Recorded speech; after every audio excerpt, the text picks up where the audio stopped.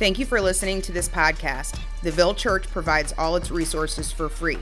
If you've been blessed by this ministry, please consider giving financially. For more information on how to give and other resources, please visit www.theville.church.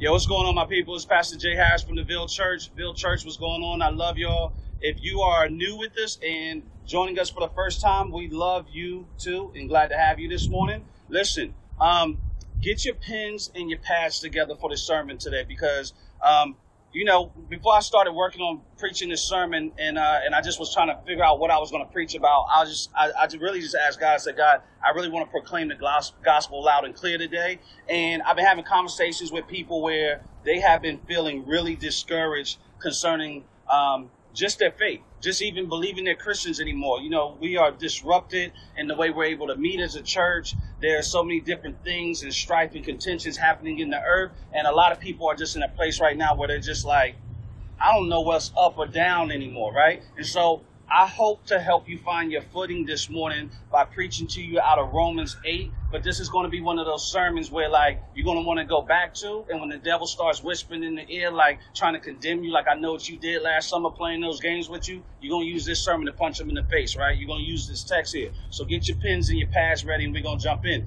We're in the Florida sun right now. And I don't know if you know about the Florida sun, but this thing is relentless and it's hard. So I'm going to push through the sermon rather quick, all right? So let's get into it.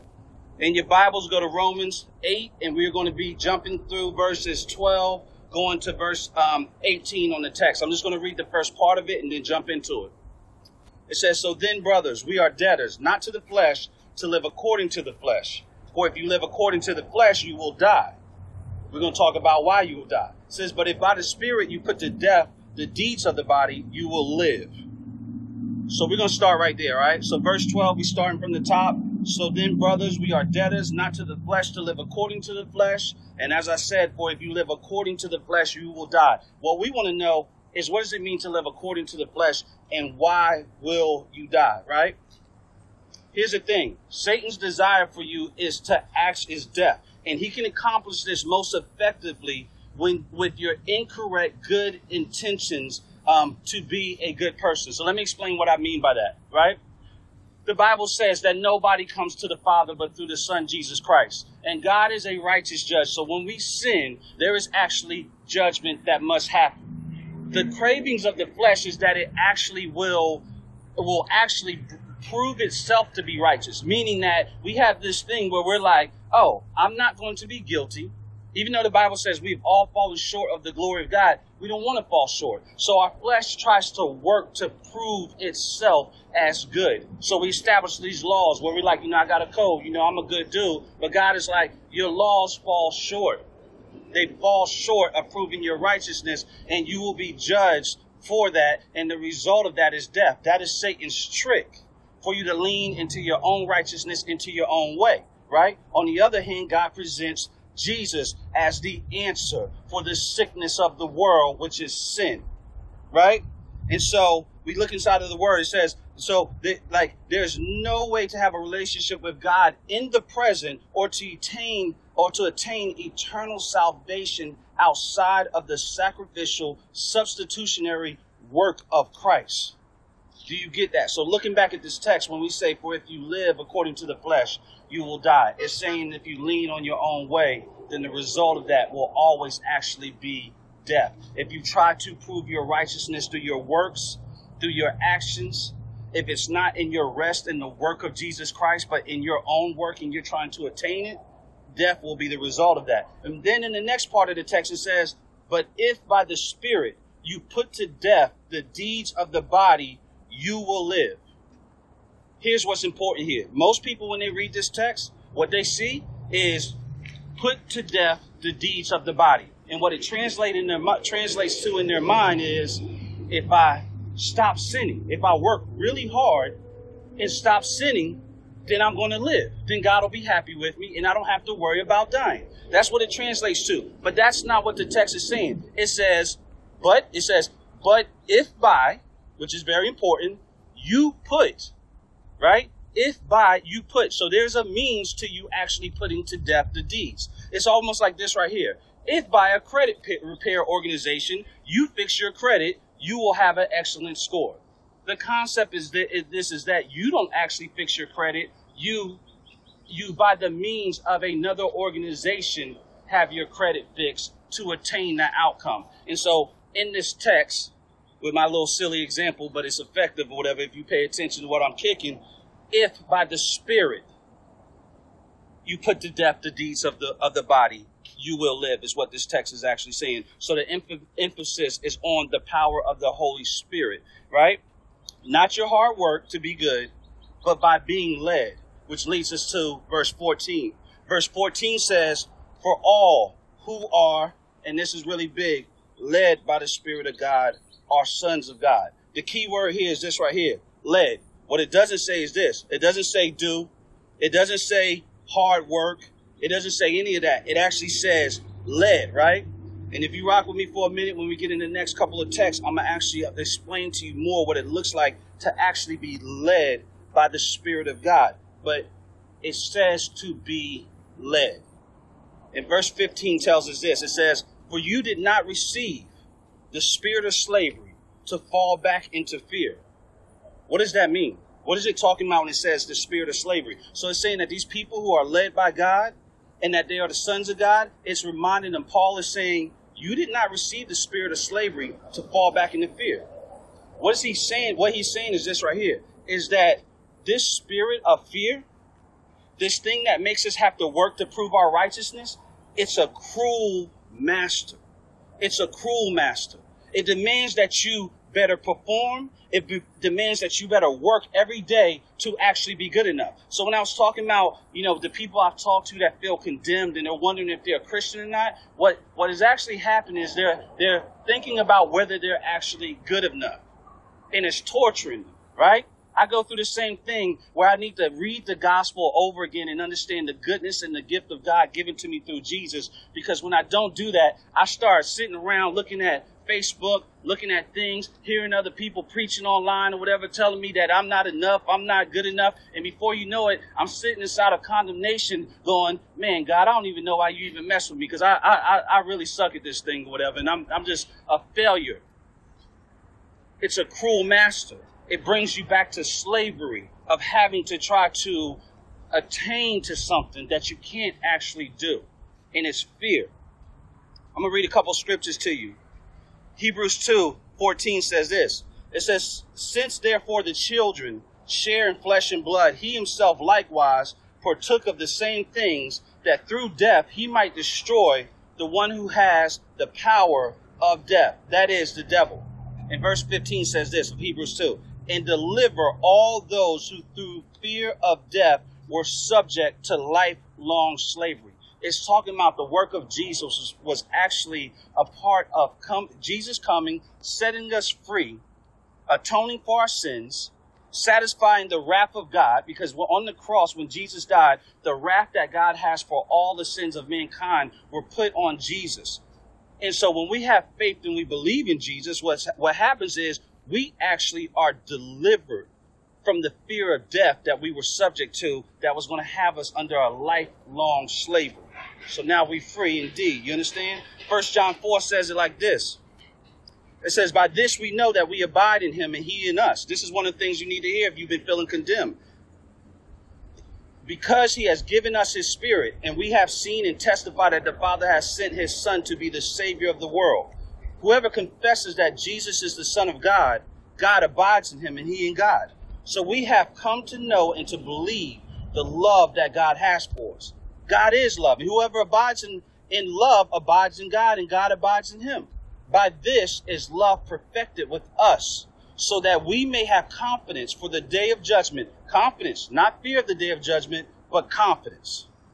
Because as he is so, also are we in this world. And in verse 18 says, there is no fear in love, but perfect love casts out fear, for fear has to do with punishment. And whoever fears has not been perfected in love. We love because he first loved us. Make sure you go back and look at this later. That's 1 John 4, 13 through 19. And what it is saying is that there is not fear in love. And so part of our growth and our sanctification and our relationship with Jesus is that we believe in Jesus more, so much so that we begin casting off fear, but we believe that we are actually adopted sons and daughters, and that we are not inside of the house trying to attain sonship, but we actually are heirs with God, right? They're going to make me scream up here. Let's look at this next part real quick. It says, but you have received the Spirit. We're back in Romans 8. It says, but you have received the Spirit of adoption as sons, by whom we cry, Abba, Father. You as a child of God have received the Spirit of adoption. The Holy Spirit is the Spirit of adoption because what it tells you, which I'll get into next, but it says by whom we cry, Abba, Father. In other words, what it does to us, as the Holy Spirit is working in us, it makes us look at Father and not look at him like a cruel judge, but to look at him and go, that's Daddy right there. Like it gives us surety of us being a child of God. It's always pointing us to that, right? There's this example I always use, right? Where you have kids who get adopted and they get brought into a new home. And sometimes the effects you see is a kid has been inside of foster care for so long that when they come inside of a new house, they have a hard time actually believing that they are now a son to this new family. So there's this period there, right? There's this period of time where they are trying to earn their place because they may not want to go back to foster care, and they may want to finally land in a place that they actually belong. And we as Christians function like that all the time. Where we function in this place where we're like, okay, I got to stay on my P's and Q's or whatever to make sure the Lord loves me or to earn it. And we start falling into this place where we are actually living and functioning out of the flesh. We're in slavery. We're not in peace and believing the promises of God through Jesus Christ. The way it looks for us is when we get adopted and brought into that new family, we know that we are sons so much so that we just act crazy and go and drink out the milk carton and everything or whatever, right? Because we are sure of our place. We actually have freedom. And as we believe more and more, we look to please God more because we love him and we trust him and we know that his word is true, but not because we are actually trying to earn our spot, because the flesh produces death and our faith in Christ Jesus produces life. Y'all with me? I'm going to read a text for you real quick. Mark 14:35 says, and going a little further, he fell on the ground and prayed that if it were possible, the hour might pass from him. This is Jesus right before he goes to the cross. And he says, Abba, Father, all things are possible for you. Remove this cup from me, yet not what I will, but what you will. Jesus sets his example in this text where he is about to experience something that is excruciating, but he shows us that he looks at as God, as sovereign, King of kings over all things. And he says, Abba, Father. His relationship with God is that he is Abba, Father to him.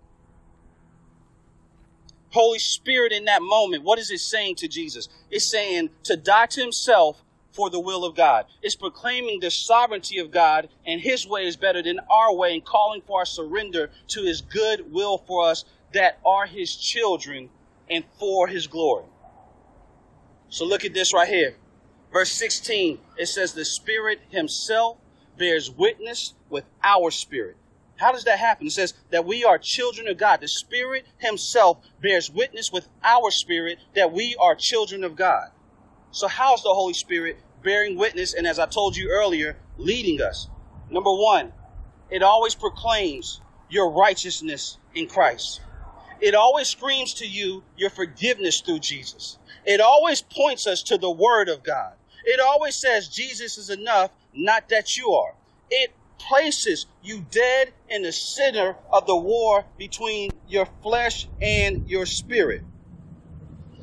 That right there, what I just said, is for everybody who's struggling, because some of you are in the middle of this war and the enemy is always trying to condemn you. But the fact that it even bothers you and that you struggle in it is actually showing that Holy Spirit is actually letting you know that you are a child of God. And number 5, it places you dead in the center of the war between your flesh and the spirit. The craving for sin versus God's will for you. So this is for the people that I spoke to earlier. When you're dealing with the condemnation and you're feeling like, I just don't know whether it's up, down, or where I'm going with this thing or whatever. And the enemy is constantly in your ear saying, you're fake. You ain't what you say you are. But here's the thing. The Spirit of God is actually letting you know you are a child of God because you have concern about your sin or you have concern about your status with God. The problem is that you are just focusing on the wrong thing. The Word of God in Romans 8, if we go a little bit further up inside of the text, it says to set your mind on the things of the flesh is death. To set it on Jesus Christ is actually life, right?